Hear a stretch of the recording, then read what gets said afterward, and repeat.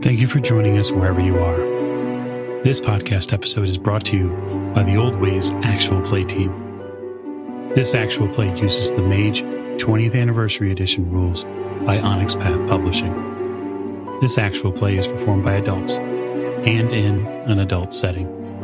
While we try hard to stick to themes for all ages, listeners should know that this podcast includes mature situations and scenes and potentially paradox-inducing backlashes. All content, including names, places, events, companies, and etc., which may bear resemblance to entities living or dead, is strictly coincidental. My name is Michael Dunn, and for tonight's game, I will be your storyteller.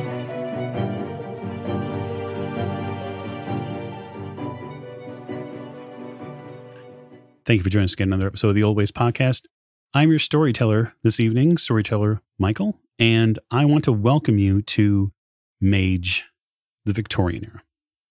And so, before we get started, we'd like to thank all our listeners and thank our Patreon backers who support the show. We truly appreciate all you do for us.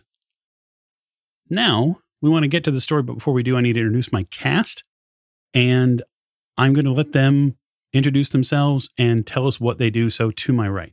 Hi, I'm Travis Legg. My pronouns are he, they, and I write and develop role-playing games, I guess, and then I run them sometimes on Twitch, with largely with the Onyx Path, also with Aegis Studios, which is my own company. And today I'm playing Marshal John North. Yes, Marshal John North. Excellent. And to Travis's right. Hello, I'm Keeper Murph, or Murph, from the Miskatonic University podcast.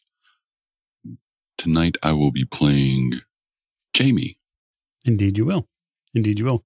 And to Murph's right. Hi, this is Alex playing Xander Sands, the Conjurer, personal trainer and cast member of the Old Ways podcast, theoldwayspodcast.com. Subscribe to us on Patreon. Absolutely. Thank you much.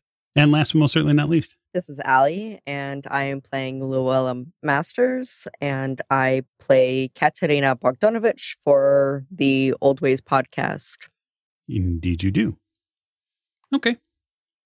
So we're going to be dipping into Mage, which is a wonderful role-playing game. If you've never checked it out, I definitely hope after listening to this you will. And I want to make a couple of things clear before we get into the meat and potatoes of what we're going to present for you tonight. Now, Onyx Path is creating, and likely by the time of this recorded has probably released to its backers, a PDF version of Mage, the Victorian era. We do not have that on hand tonight, so much of this is going to be free form for what we're going to do in the Victorian era. But our goal is to give you a little bit of the flavor of Mage and a little bit of the era, right? So settle in, because we have quite the show for you.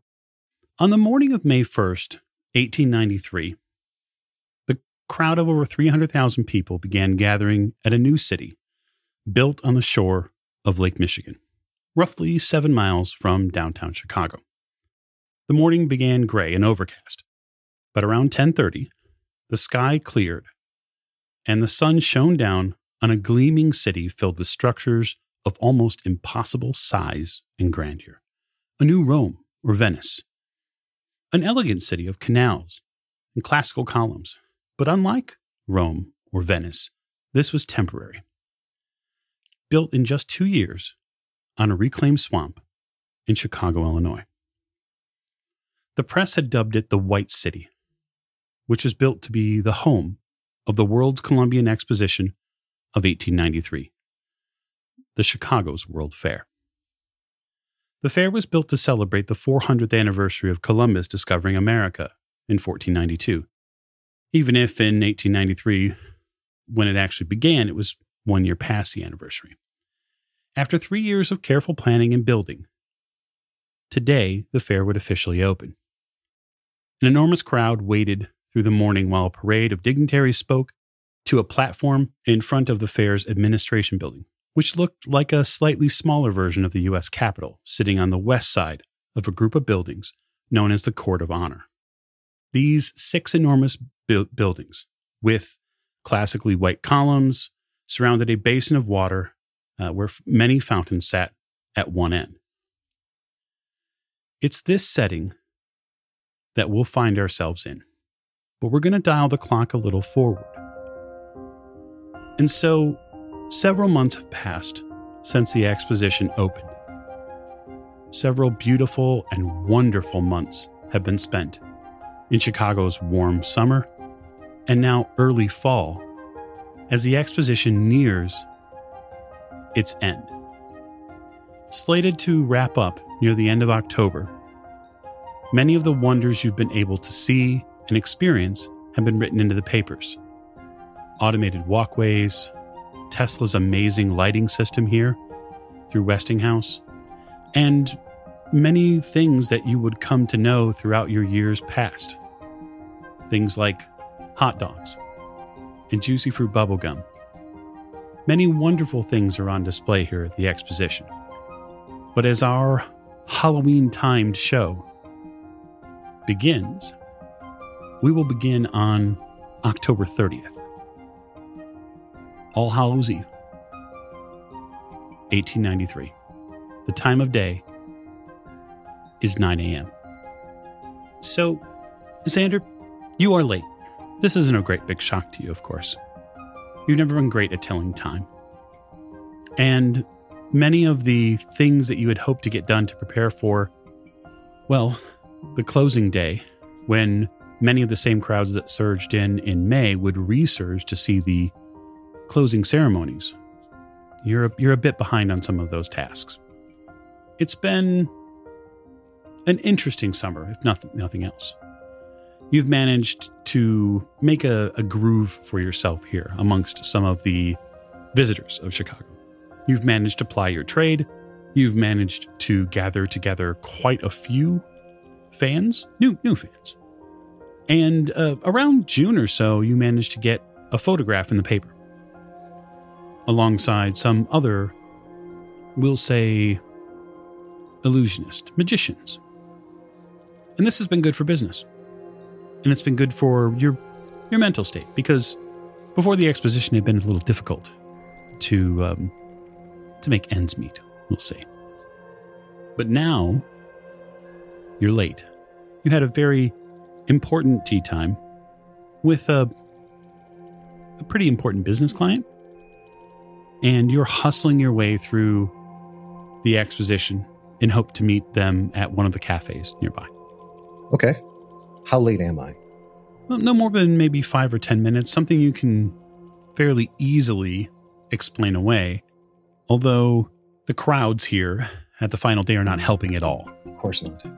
And my assistant Ruby is likely managing affairs at whatever we're using right now as a warehouse for our tricks and wares and inventory.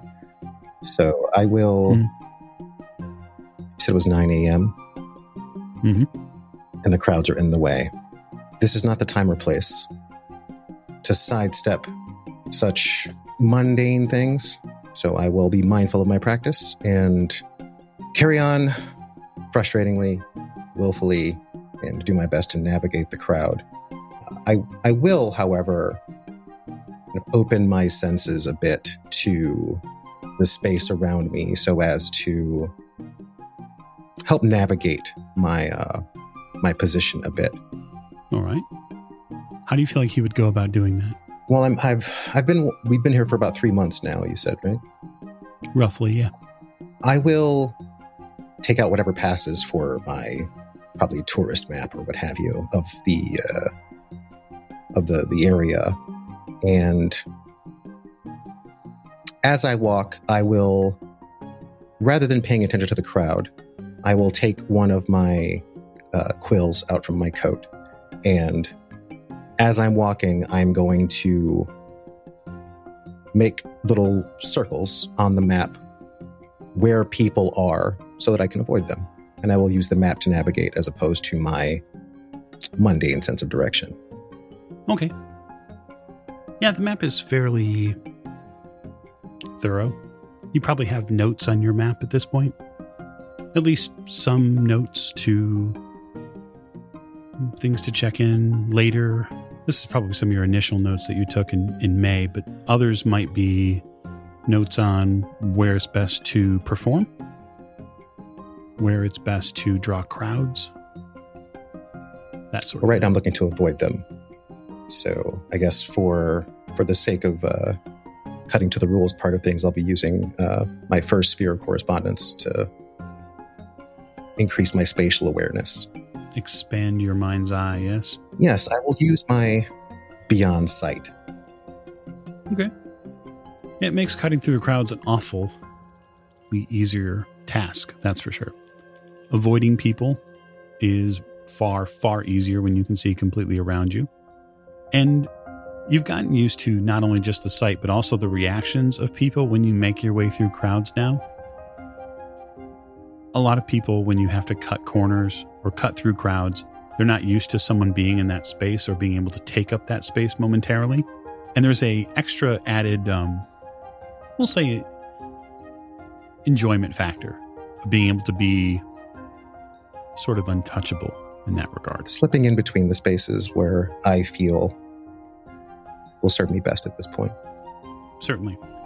It doesn't take you too long to get to your appointed space. But when you do, the table is empty. Shit. Maybe they're late. I look for, what type of place was it? Is it like a cafe or restaurant? Mm-hmm.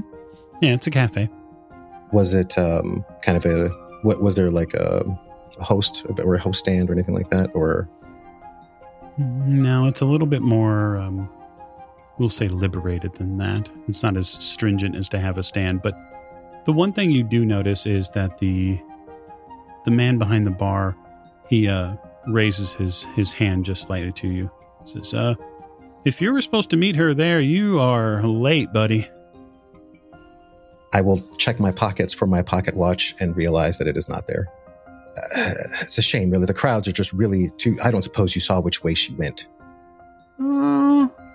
He scratches his clean-shaven face for a moment. Yeah, I think she went out and to the right a little bit. I think she was planning on heading to the, to the canals.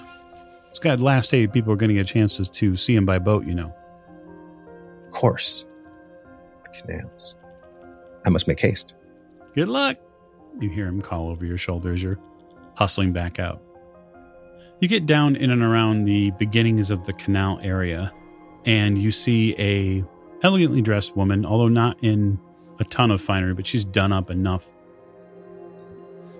that she fits the description of the person that you were supposed to meet.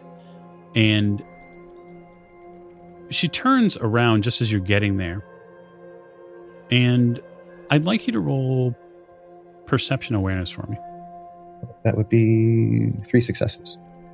You can tell stitched across her face is a little bit of annoyance. Just a little bit. But she nods as you approach a little closer.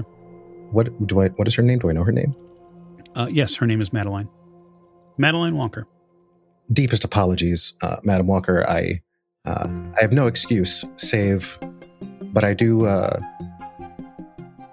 an offering of sorts, and I will produce a rose. She blushes just slightly and smiles.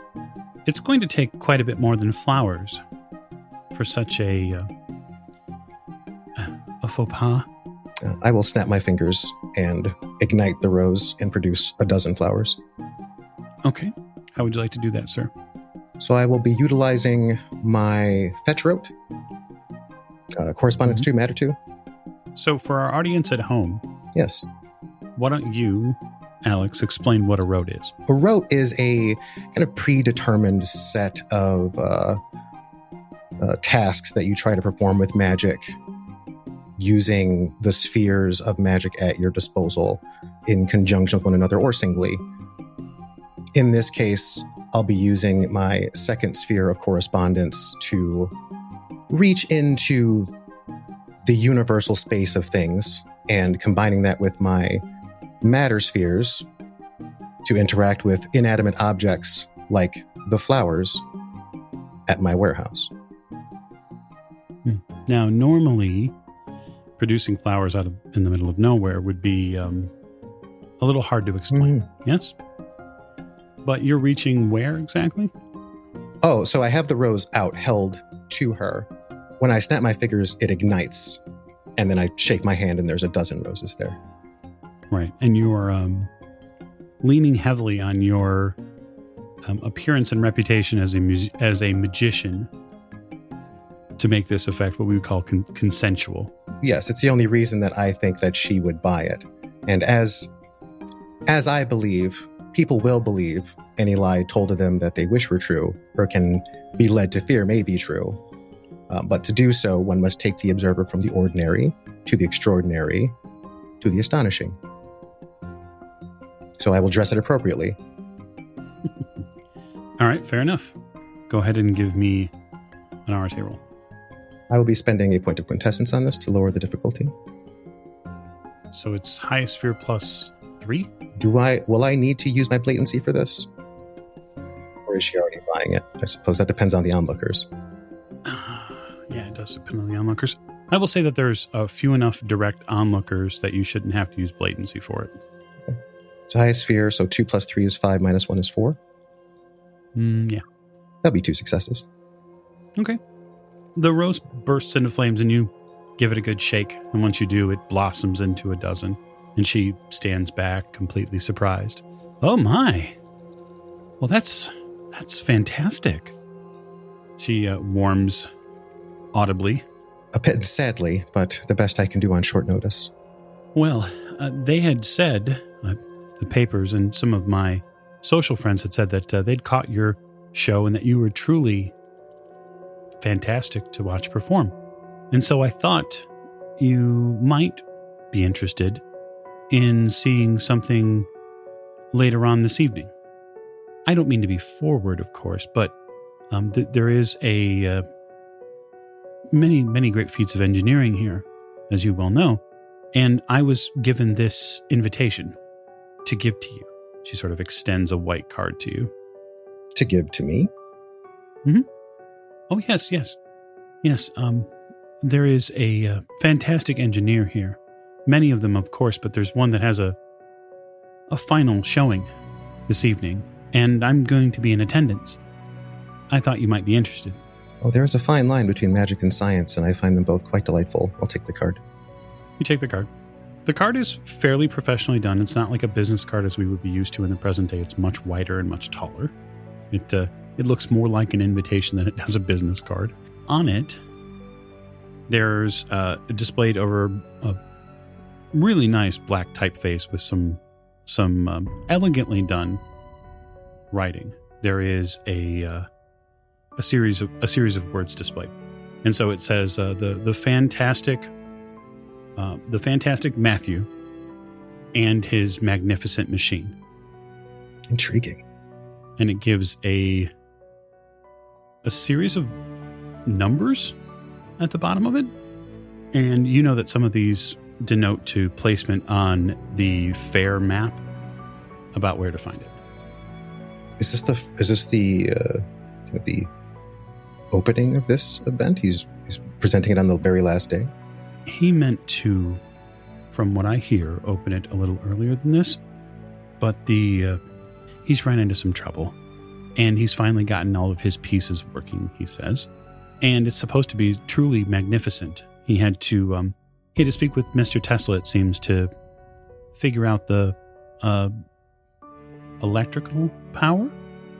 You can tell she fumbles over the words. If the machine is truly as magnificent as he plans, or as he is claiming, then electricity can be no small part of it, I'm sure. My intention is to be there promptly at 6 p.m. When she says promptly, I wince. She smiles. I would not at all be disappointed to see you. I do aim to please. So I'll leave you there. Marshall? Yeah. It has been a week. I say it's been a week because Chicago, while not a lawless town, has definitely needed your attention for some time. Sure. You spend most of your days, at least for the past couple of years on the road.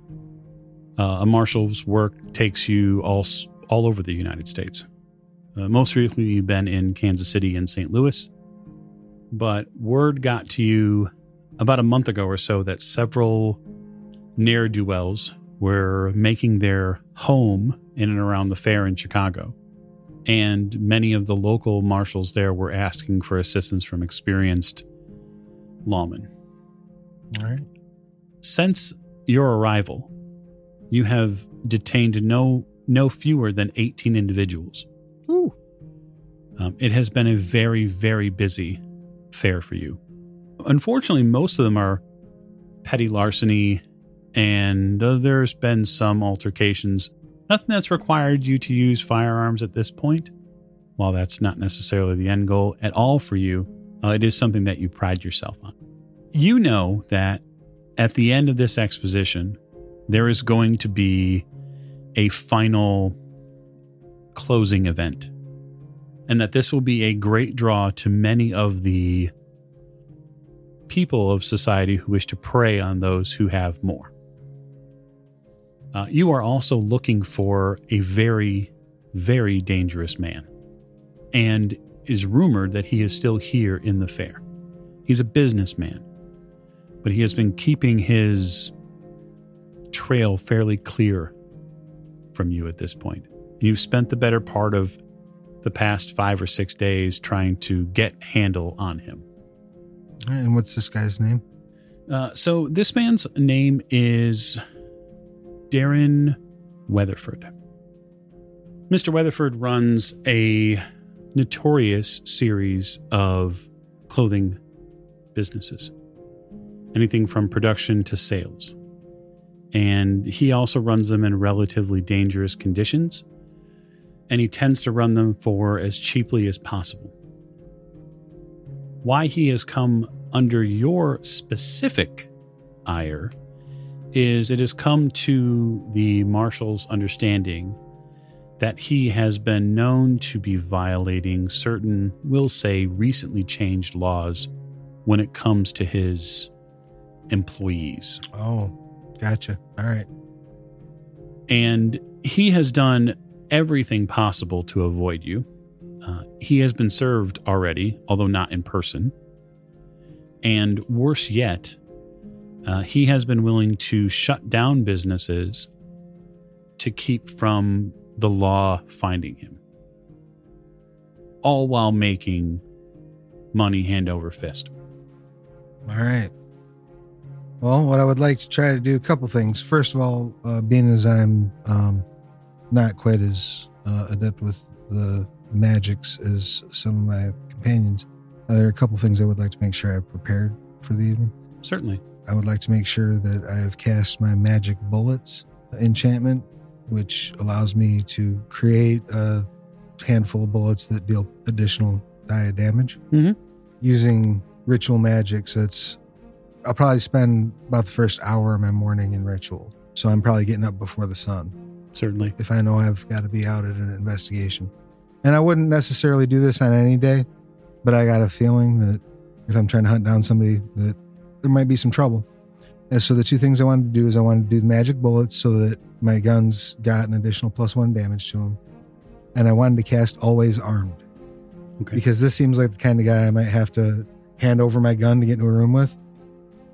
But if I have a handy dandy ritual that lets me just slap my hip and have a gun appear in it, then it could be proved most useful. Absolutely. So sorcerers hang spells. They prepare them before they utilize them later. I guess give us an idea from a sorcerer's perspective in Mage what that process is like. Well, so what I'm doing at the moment is ritual magic, which basically I'm engaging the tools that I've learned. I've learned how to utilize quick thinking and a sort of creative approach to existing symbols and numerology as a result of my time with studying with the Arcanum. And I also studied intensely the art of creating firearms and tinkering with them, making bullets, all that stuff. So I'm sort of combining that numerology with the bullets, making sure that things are being poured They're being tapped. Everything's happening with a certain mathematical rhythmic number to it to really coat in that maximum damage potential. And how that reflects system-wise is it becomes a wits and firearms roll. Okay. And that's standard difficulty 6? All path magic is equal to the rating plus 4. Okay. So because magic bullets is a level 1 ritual, my difficulty would be 5. Fantastic. Give us a roll. All right, so that's 1, 2, 3, 4, 5, 6 successes on magic bullets. So can I fill one 6-shooter with one magic bullet each in it? Yeah. Sweet. That seems reasonable. And then I want to make sure that both of my guns, if at all possible, will return to my hip. Now that is a level 3 ritual, so that is difficulty 7. Okay. Same dice pool of wits firearms. Not quite as impressive, but that's 2. So difficulty 7, right? 3 successes. 3 successes. Yep. So that's the first hour of my day is making sure that those 2 rituals have been completed. Okay. So do you couch your rituals in any religious beliefs that tie into it, or is it simply mathematics for you? Is it that sort of? For me, it's about the mathematics, the numerology, the connection to. I was taught by the Arcanum that there are certain mathematical truths to the universe, and if you can tap into those mathematical truths, you can achieve amazing things. And so that's really what it's all based off of: math, numerology, numbers, things along those lines. Okay. So we'll say that you're definitely up before the sun, especially on this fall morning. And it does take you several hours to prepare yourself for Mr. Weatherton. But you feel, after preparing the bullets and preparing the guns, that should you land your quarry today, you shouldn't have any issue being capably prepared to deal with him. It isn't uncommon for a man of his ilk to have people who protect him. Obviously, if he's in that sort of business, using that sort of practices, he's probably not wandering out alone. Right. I'm sure. Yeah. Right. And it isn't like Chicago has banned firearms at this point. That's true. And so I'm sure he's probably carrying.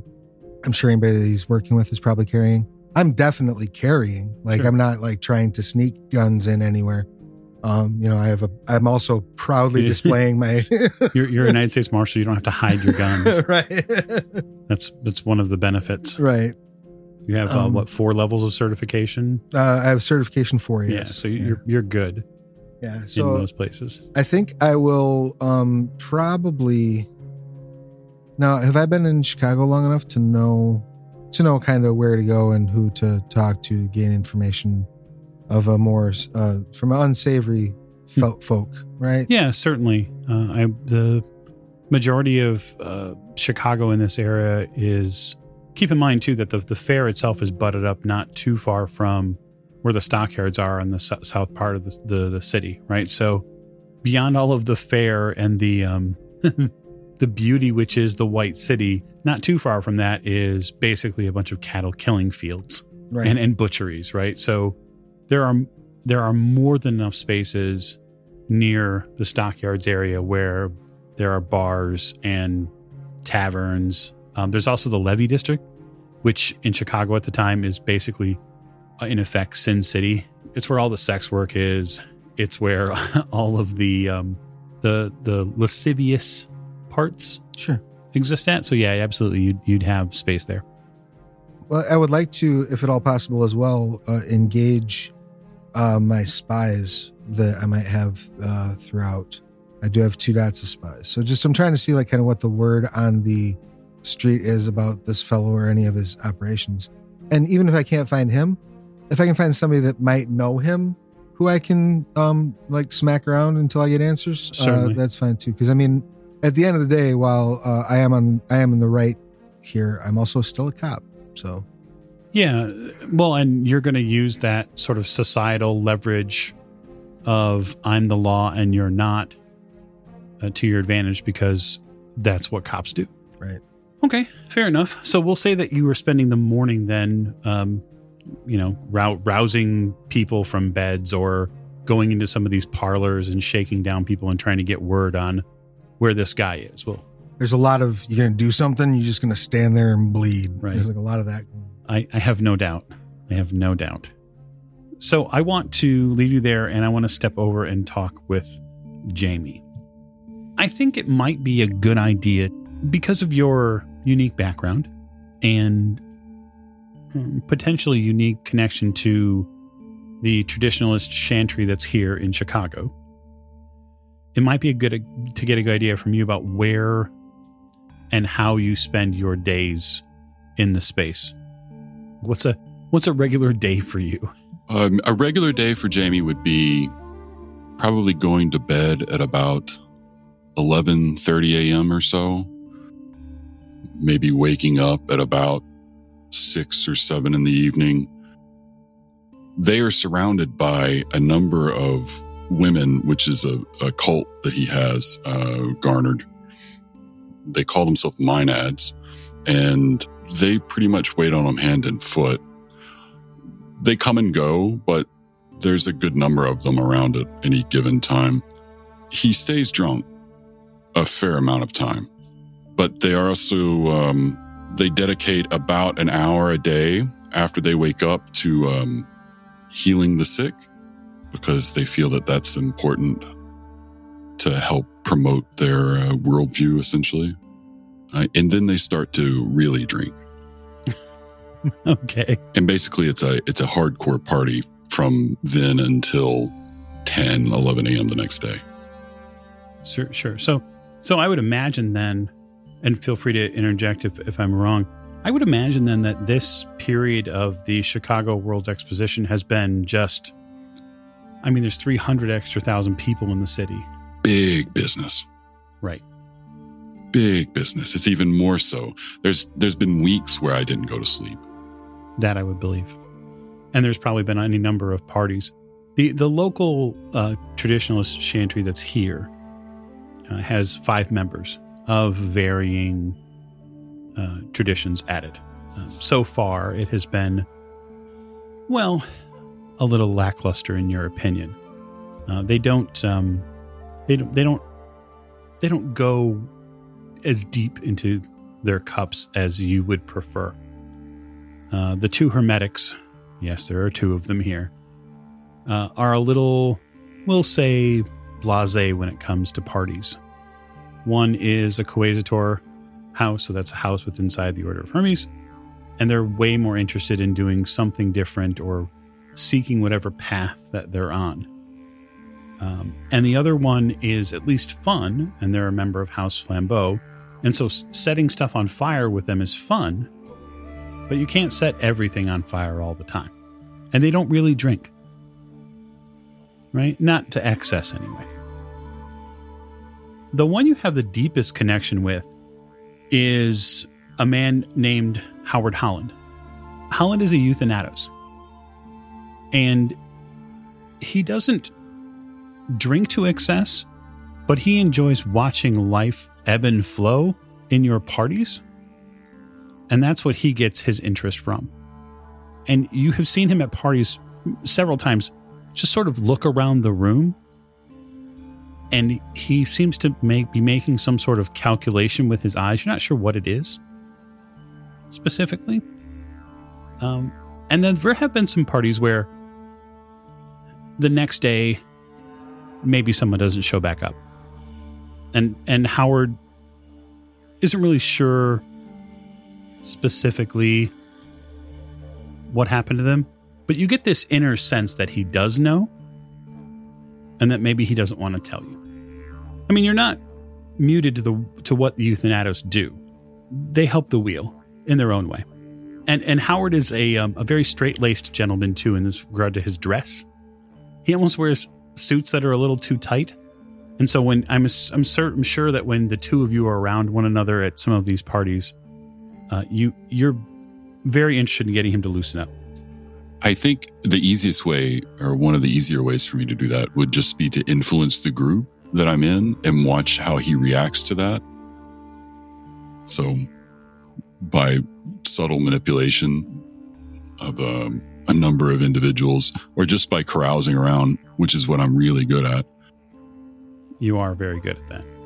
I can, just subtly shift the goals and topics of an entire party to shift in a different manner, just basically to mess with Howard.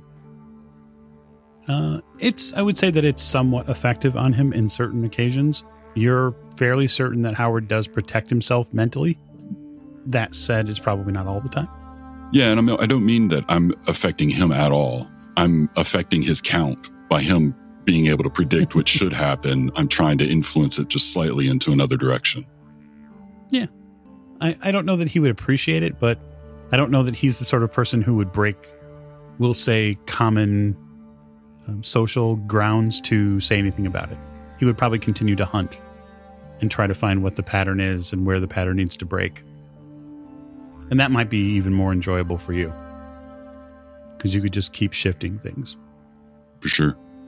You are close to going to bed, roughly around 10 o'clock or so that morning, when one of your cultists, one of the many cultists, approaches you with a newspaper, and with some sincerity says that there is a get-together, a social gathering at the end of the day here for a magnificent machine on the eastern portion of the exposition, something that has never been seen before.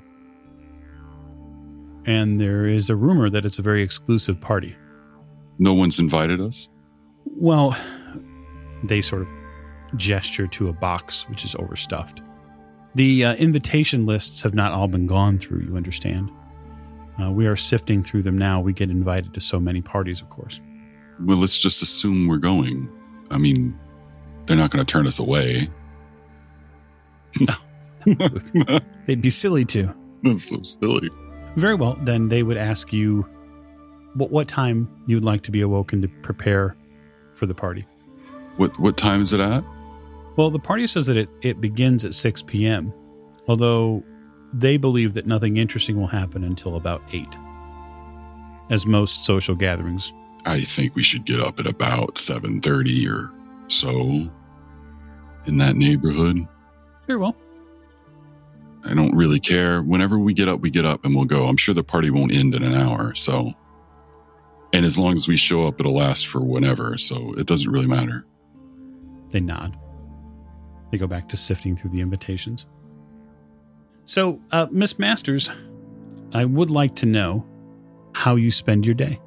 Well, as always, most of my days are spent at the hospital, taking care of the sick and the injured, whether that sick and injured is physical or spiritual. Primarily physical. Sometimes the mind needs as much healing as the body does.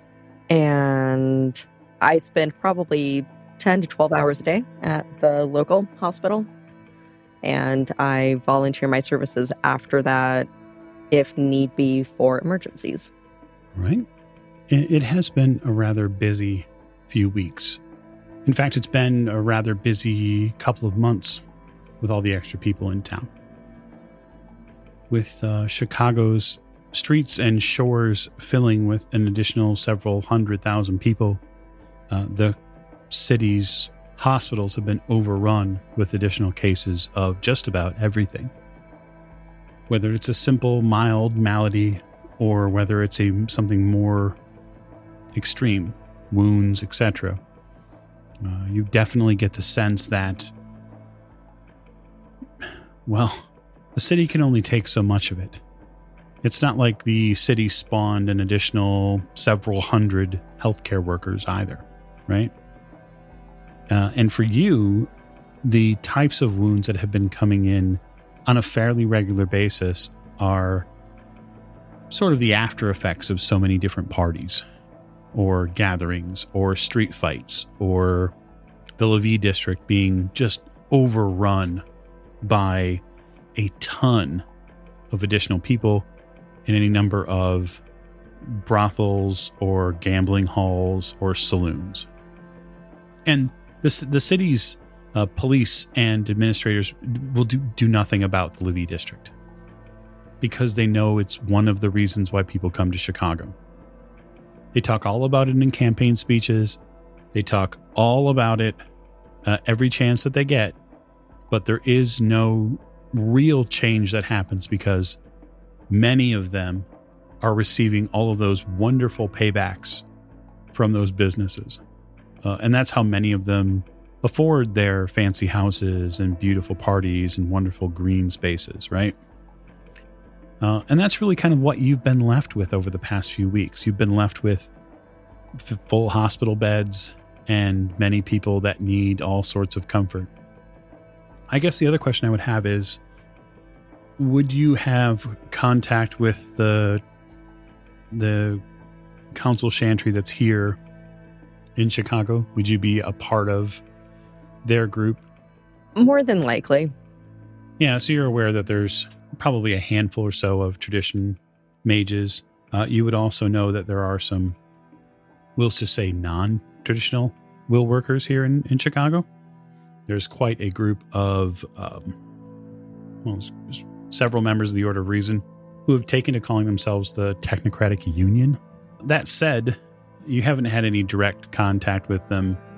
It seems, anyway, that both sides are enjoying a bit of a calm in the overall space. Do you think, Miss Masters, that you would have gone to the exposition to see what it was about? Oh, most definitely. Because there is the rumor that there is a bunch of new technology and everything else, I would be going just to see if there's anything new that they are promoting specifically for medical care. Yeah, certainly there are probably devices. There are lineaments, I would imagine. There are different expositions by all sorts of people in many different categories. So you would have the opportunity to learn a little something. None of them truly are anything more than mundane. But mundane advances are important too. Right? It can't all be, well, wizards and floppy hats and whatnot, right? But you are aware that morning that this is the last day of the exposition, and you have been selected as one of the hospital staff amongst 4 or 5 others who will give a final tour, final walk around of that exposition area later this afternoon after your daily duties are done. And your supervisor, Joseph Willard, is going to be heading up the team. There are a couple of other doctors and then a couple of other nurses who are being allowed to go with. You, while you're at the hospital, Miss Masters, give me a perception alertness roll. 2 successes. You notice that a couple of the patients, the recent ones that you're treating here, seem to have been, we'll say, accosted. Just from the stories that they're telling, they seem to have been accosted by the same person early this morning. Many of them are in for blunt force trauma wounds to the back of their heads. They talk about a wild marshal that's been tipping over tables and kicking open doors in the Levy district. And if the tale is to be told, it seems that no less than 5 or 6 of the men around you have been accosted by the same person. And you pick up that they are looking for this marshal is looking for a gentleman by the name of Weatherton. And it's a name you've heard before. And the reason why you have heard of this person, this businessman, is that you've had to treat several of his workers for abrasions and burns from some of the pressing equipment that he has them use. So girls no older than 9 or 10. And you've heard some pretty ghastly stories about the production buildings that he heads up. Yeah, I'm sure that I'm not the biggest fan of Mr. Weatherton if he's sending young girls into my hospital to be treated. I definitely don't believe in child labor. No, I wouldn't imagine. I wouldn't imagine you do. I don't imagine the Celestial Chorus looks kindly on child labor. Although I could be wrong. Being primarily a religious, a more religious sect in general, we don't generally appreciate things that take great advantage of the human population in general. So by and large, the most of you spend the day doing essentially what you are known to do. So Jamie sleeps. Because they have got to recover from several nights of partying and wine and flesh and song. And more wine. Travis, the marshal spends the better part of the day essentially ripping apart the district. You get into several verbal altercations with Chicago police officers who are a little bit more concerned about you biting into their territory to police. But they're not really doing a very effective job. Sure. And you know that, and they know that you know that. You do get a couple of leads on Worthington. The biggest one comes at about 2:00. And that is you get someone in one of these flop houses to cop to the news that he is going to be making his way into the exposition via horse-drawn carriage. Oh, okay. Because he's a fancy lad. And then he'll be going to a very exclusive party tonight. That's going to be attended by many, many wonderfully rich people. Do I know who is driving that carriage or how he's acquiring that carriage? You know that you don't know them personally, no. No, but I mean, like, am I aware of where the carriage is coming from? Not as of yet. So there has been rumors that he has moved a lot of his production up to Milwaukee as well. Okay. And so he may be coming from some way north. Okay. To come to the exposition. But you do find out where the party is. Okay. And you have the ability, given you time and a map of the exposition site, where you could plot his most likely route. All right. And, infer some potential method of interception therein. So I'm reasonably certain he's going to be at this event. Yeah. All right. Would I be able to use my backup to bring together a collection of deputy marshals, Chicago police, whoever I can get to stand around in a big circle while I basically stand there and I yell, listen, our guy's going to be here. I want checkpoints up at 2 miles. I want you to keep an eye on every farmhouse, outhouse, and hen house. You're going to attempt to form a posse, sir. I am, in fact, forming a posse, yes. Okay. Good to know. So that will take a little time to come together, as posses do not, well, unless it's magic, do not just fall out of your pocket. And I don't have any posse generating magic, unfortunately. Correct. And then for you, Xander, I'd like to know how you're going to spend the balance of your day between where Madeline and you leave things off and then where the party exists at. So give me a day in the life of at the exposition, or not, depending on if you've got other things to do. Sure, depending on because I'm assuming that I have to spend, if I'm going to do any performances or try to put on shows, it's not going to be at any collected place. It's going to be kind of in the streets, kind of wandering. What is it? The Mayfair? Is it the Mayfair? What's it called? Not the Mayfair. Yeah, it's the Mayfair. I know what you're talking about. There's a specific word for it. It's kind of like the outer bounds, where all of the other, independents are operating. That's one way to put it. Yes. Yeah, we'll spend a little bit of time there just to make sure that anyone who took an interest in the tricks that I was doing, I've been very, very careful to catalog who has seen what, because, there's absolutely no reason to show the same person the same trick twice. Whenever someone asks me to perform a trick again, I will just always kind of leave them wanting more. I will always provide them with a promise that there will be more to see, and that if they keep their ears to the ground, they may find me when they least expect me. Beyond that, I will shuffle the card off to Ruby with a note attached to it. I'll probably write on the back, "We can't be late. For the love of God, don't let me be late." And then I will kind of feed the card into my pocket, into her pocket, to make sure that she has the information that she needs. Fair enough. So let me set a bit of the scene then. I guess before I do that, Travis, with the Marshal, what's your charisma plus certification? 6 dice. All right, so roll 6 dice for me, difficulty 6. I will drop the difficulty by 1 because you're a federal agent. Okay. Cool. I don't have any specialties, so my 10s just count as the 2 successes in Mage 20, I believe.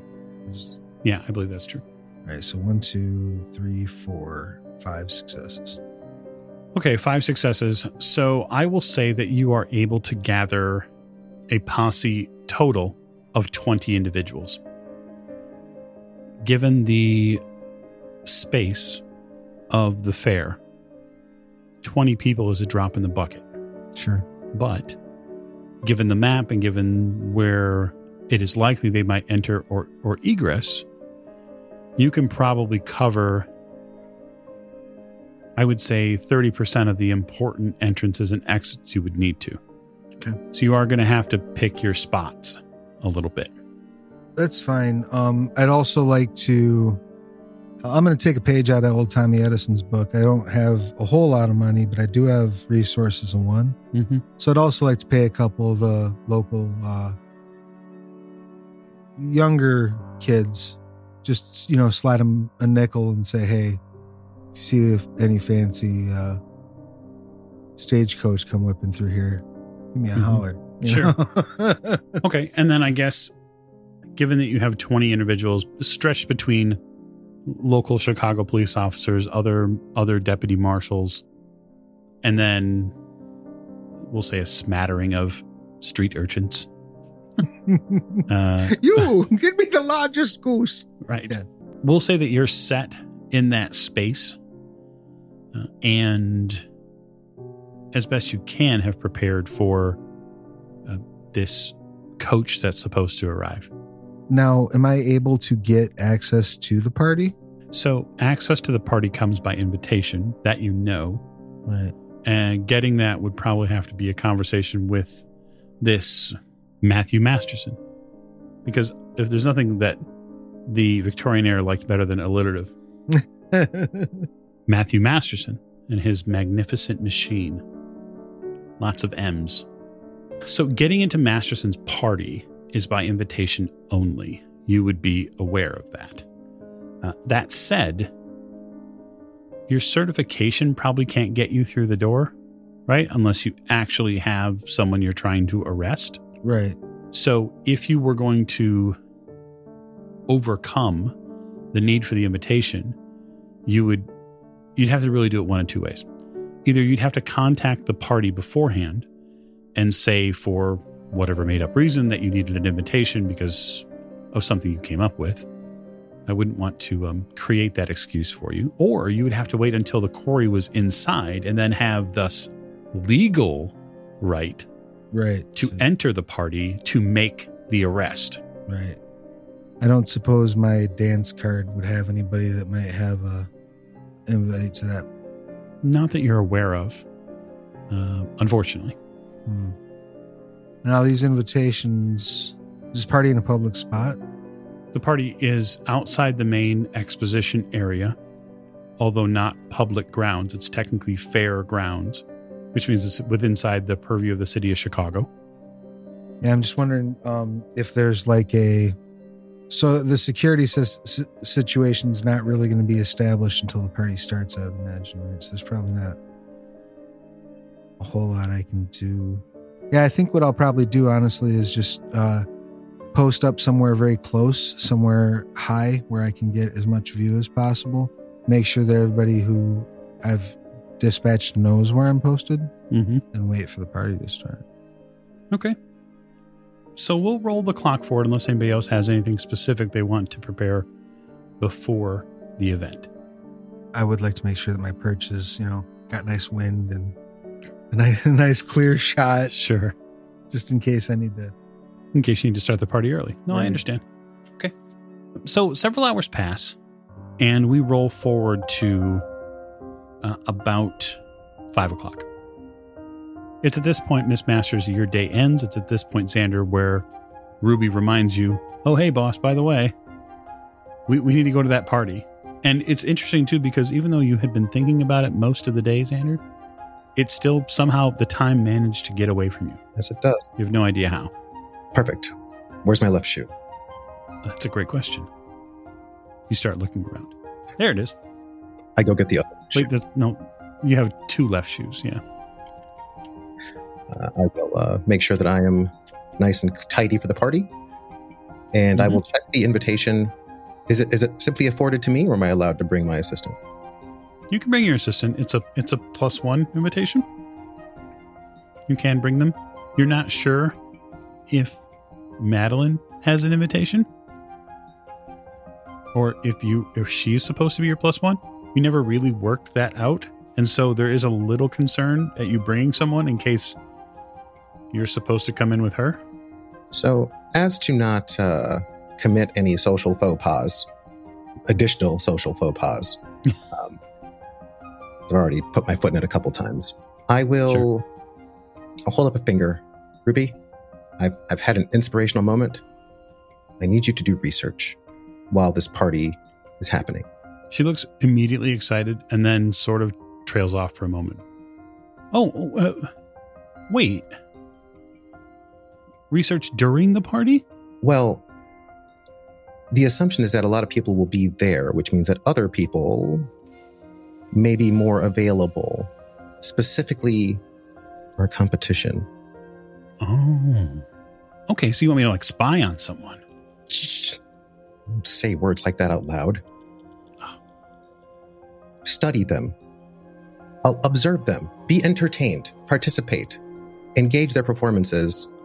And if you happen to spot how they did something, please don't make it obvious during their show. I'm not looking to upend anyone's career.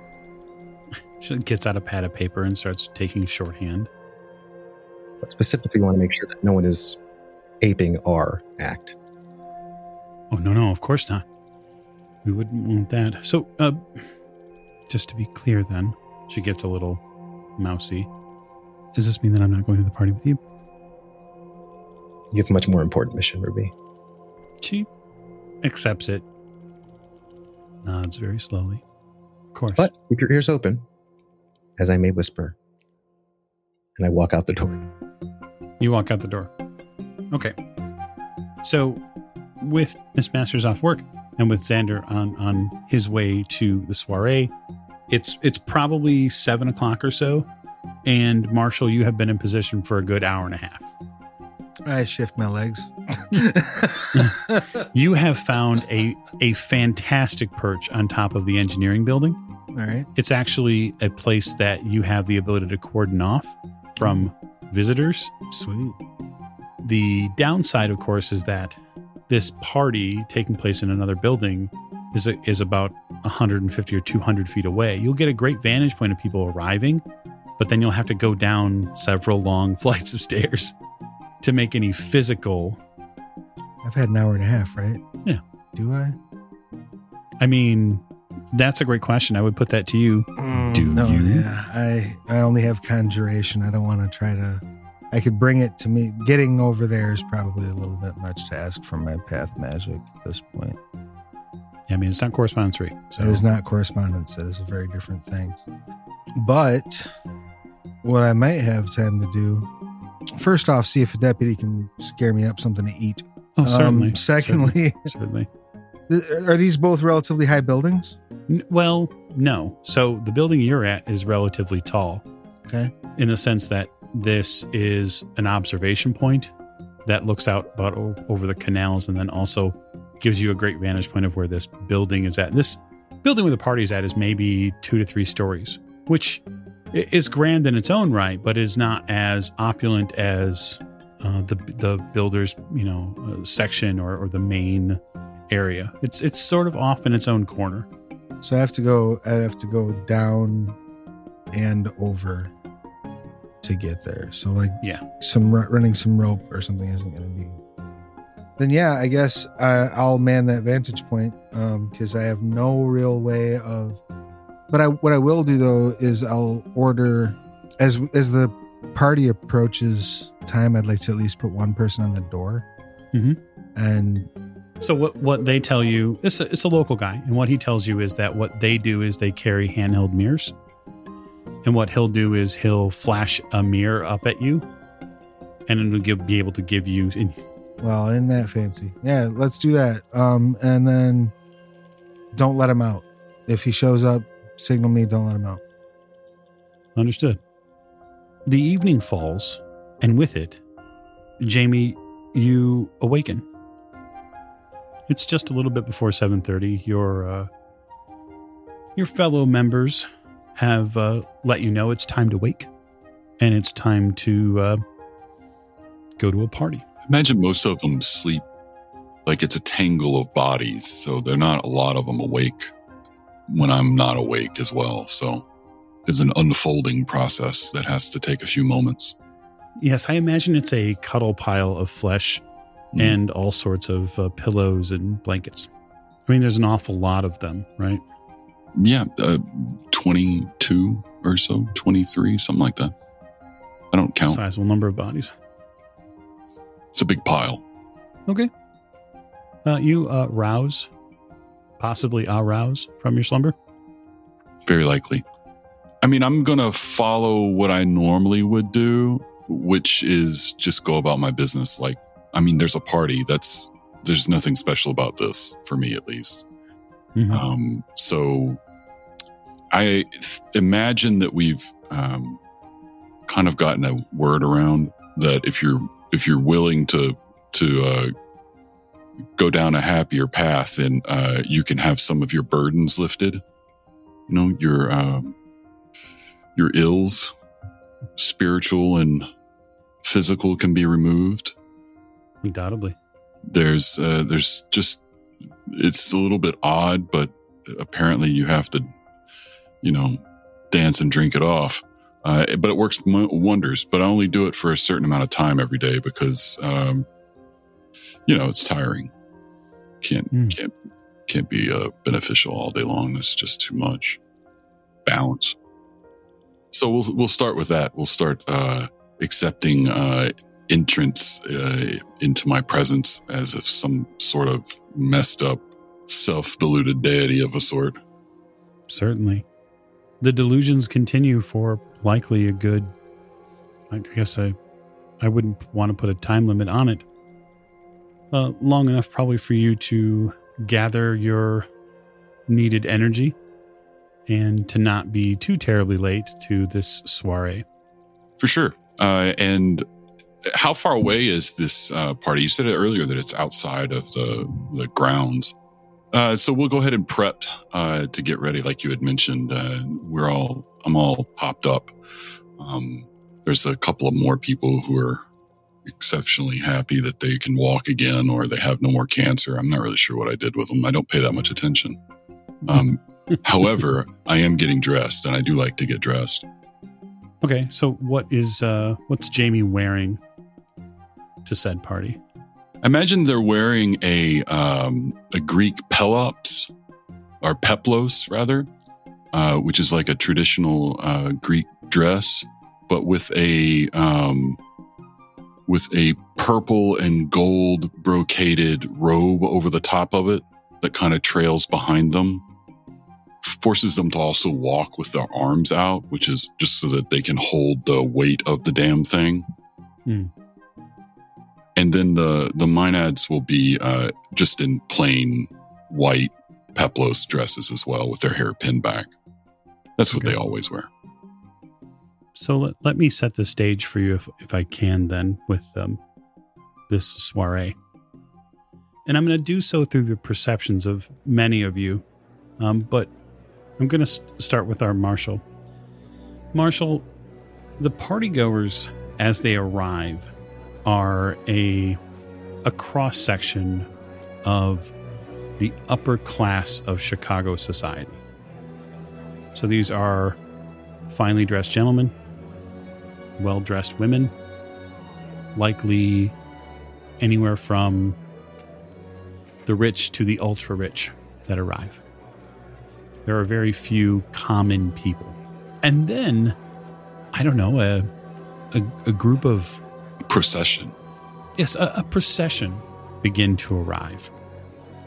And you can tell them because they're totally cut apart from the fashion of today's society. And this makes zero sense to you because they're not dressed for an elegant party. But it isn't really more than a few moments with these, we'll say, people at the door before the first few, we would say, roadblocks to entrance to a big social party step out of the way. I don't imagine they give Jamie much trouble. They appear to be about like 15 or 16, and you're not sure of a gender entirely. Clean shaven with long, like a chestnut brown hair. And they're surrounded by obviously adult women. It's a stark contrast between him and most others. All right, so this is a little concerning. I mean, it's 1895 and I'm a cop, so I'm probably nice. That's probably my big. Right. It looks like I like Shakespeare in the Park, but before Shakespeare in the Park. It looks like the people from the Sophocles production down the street just got out and came out on street. So it's some theater kids. Yeah. No, it's some theater kids. It's fine. It's probably literally what I think too. And then for you, Xander, you would probably see this procession as you're arriving as well. There's quite a few of them. And I guess we should clarify this. Jamie, are you a local to Chicago? Yes. Okay. So I'm gonna say if there's no objection, Xander, you likely know of this person just because of the parties that get thrown. Mm-hmm. You may have done work at some of them or been at a party when they've arrived, and they sort of take over the tempo of a party. You're aware of this. And so in that regard, it does not shock you that they're here. And they're a loving bunch, right? Oh, yeah. Well, that's one way to put it. Very, very. Love is the magician that pulls man out of his own hat. So, respect be to the cult leader. I'm not a man of faith, be it healthy or otherwise. But, if they are happy and healthy, I am unconcerned.